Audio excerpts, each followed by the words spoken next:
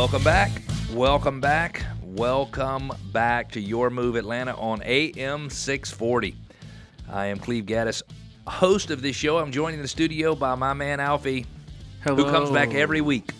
With continuing coverage. 245 times you and I have done this, Alfie. That's a lot. That's a lot of shows. That's a lot of shows. There are very few things I've done in life 245 times. Right. And also continuing coverage of campaign 2020 all throughout the day here. Continuing coverage of drama, of nonsense and drama. Democrats, Republicans battle it out for the White House in 2020. Who's going to win it? You'll find out. Keep it locked in to Fox News. I think we've got a great show, and we're not going to let Alfie do that voice for the entire show, just part of the first segment. That's just it. for the first part of the show. Yeah, that's exactly right. Hey, so we've got some cool topics. Oh. Interest rates over the last 4 decades. How much would it have cost you to get a $300,000 mortgage in the 70s, 80s, 90s, 2010s, 2000s, and today? And the 10s and the 20s. Oh, be quiet. So I hope I don't have the same problems I had last week. I got tongue-tied. I used a lot of the wrong words.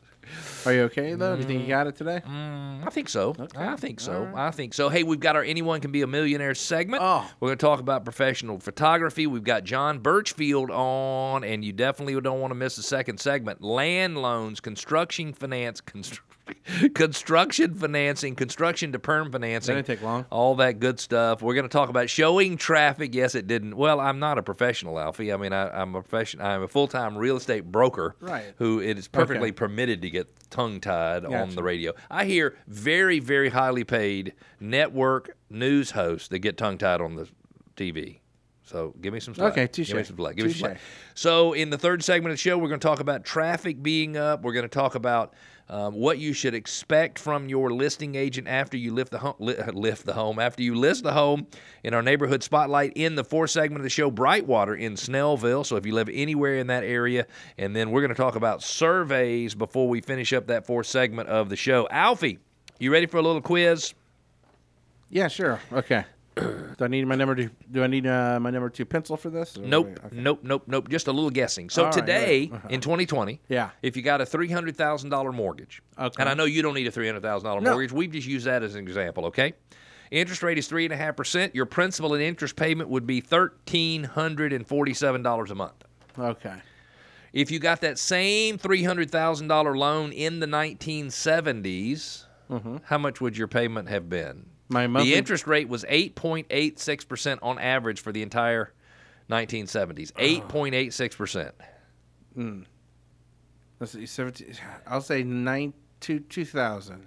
$2,400 a month, which would have cost you $12,500 more per year than to borrow the money today. Wow. In the 1980s, average interest rate for that entire decade, 12.7%.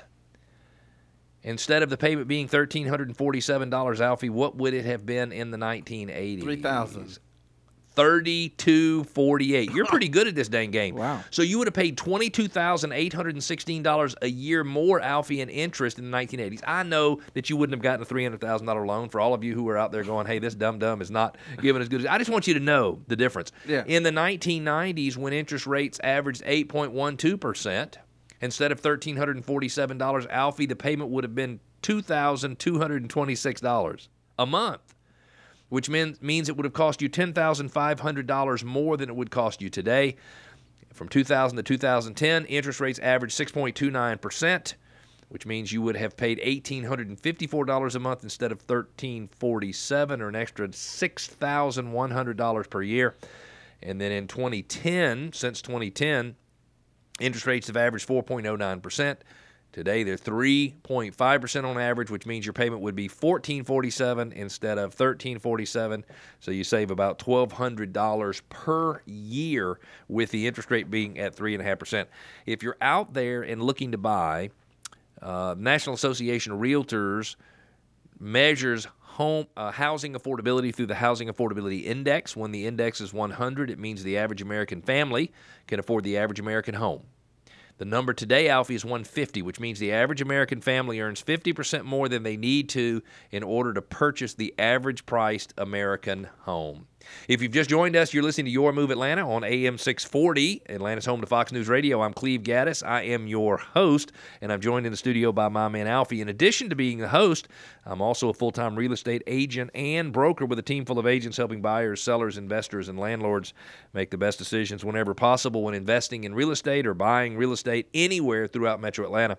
You can reach us by going to yourmoveatlanta.com, YOURMOVE Atlanta.com. Alfie, in our Anyone Can Be a Millionaire segment, remember last week we had to change it from the Everyone Can Be a Millionaire to Anyone Can Be a Millionaire. Apparently you offended somebody. One of our listeners says everyone cannot be a millionaire, but maybe they could. But anyway, he says it should be anyone and not everyone, and I agree with him. So we have changed this. Thank you, Steve from Marietta, to Anyone Can Be a Millionaire. So here's the question. What is the amount of money in the U.S. required to be considered rich? And this is from surveys. What is the amount of money considered to be rich in the U.S.? $500,000. I say it would make me. I would feel rich with that. $2.3 million. Well, I guess I'm a little bit off. So this is interesting. This is from CNBC, and this is the average minimum net worth amount considered to be rich. Baby boomers say it's $2.6 million. Okay. Gen Xers, that's me, my generation. You're a millennial or a Gen Xer? I don't know. I mean, I'm 41. I think you're at the 78? I think you're the oldest of the millennials, but don't quote me on that. I could be. Am I like on the border? You're definitely on the border. Okay. Yeah, the border of Atlanta and Macon. No. So a Gen Xer says you need $2.6 million in order to be a millionaire. A millennial says you need $2.2 million. This is some very interesting statistics. A baby boomer thinks you need $260,000 in your checking account to be rich, or $430,000 in your savings account. A Gen X, which is my generation, says you need $360,000 in your checking account or $570,000 in your savings account.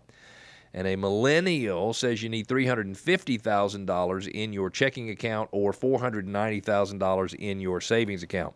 The only reason I bring that up, that was not good information, because I said anyone can be a millionaire, but then I'm saying to be a millionaire you can't just have $1 million, you have to have $2.3 million. That was kind of rude, wasn't it? So actually, let's do this. Anyone can be a millionaire, and Alfie and I say that when you have $800,000, you're a millionaire. We're changing it. Right, Alfie? Oh, no, we could do $500,000. So if you do $500,000, you're a millionaire. There you go. We're going to say anyone could be a millionaire. Hey, we got a quick question from Matt in Buford. Is it necessary to use a professional photographer when listing a home? It's not a requirement. I would say absolutely positively it is necessary. So if you go online, Matt, and you look at other homes available for sale in your area, more than likely the ones that sell for the highest price have the best photography, because if you're attracting people online, the only way they get to make a decision about whether or not they want to see the home is based on the photography. And I will tell you, little things like having the right ratios of everything in your front picture, and you're probably thinking, what do you mean ratio? The picture cannot be 100% of the house. The problem is when you do that, you have no differences, no color and texture differences to look at. So you want it to be probably 50% house, and 25% yard and 25% sky. And so the grass needs to be green, the sky needs to be blue, and the angels need to be singing, because that's what's going to attract people to your home. So from my standpoint, Matt, a professional photographer is a 100% requirement for all listings, because you need to make sure your listing shows in the best light. If you're looking to sell your home anytime in the next year, I would invite you to take advantage of our customized maximum value plan. What is that? Well, it's like an appraisal on steroids that shows you exactly what you need to do step by step to sell your home for the most money. We believe, based on our research, that the average home seller in Metro Atlanta leaves about $16,000 on the table when they sell their house. And Alfie, $16,000 is real money. We used to charge $899 for a customized value plan. Anybody that logs on to yourmoveatlanta.com in the next 2 minutes and signs up for a customized maximum value plan, or just clicks the Sell My Home for $16,000 more link, you will get a customized maximum value plan for free. Last gentleman took advantage of this program in Roswell, sold his house for $27,000 more, Alfie, not $16,000 more. And we didn't give him a money-back guarantee because since $26,000 or $27,000 is higher than $16,000, we figured that we were covered, right, Alfie? It makes sense. So it'll sell for $16,000 or more than all of your neighbors sold for. Go to yourmoveatlanta.com, click on sell for $16,000 more. Alfie and I are going to take a quick break. When we come back, John Birchfield, Brand Mortgage, will be with us right here. Stick with us.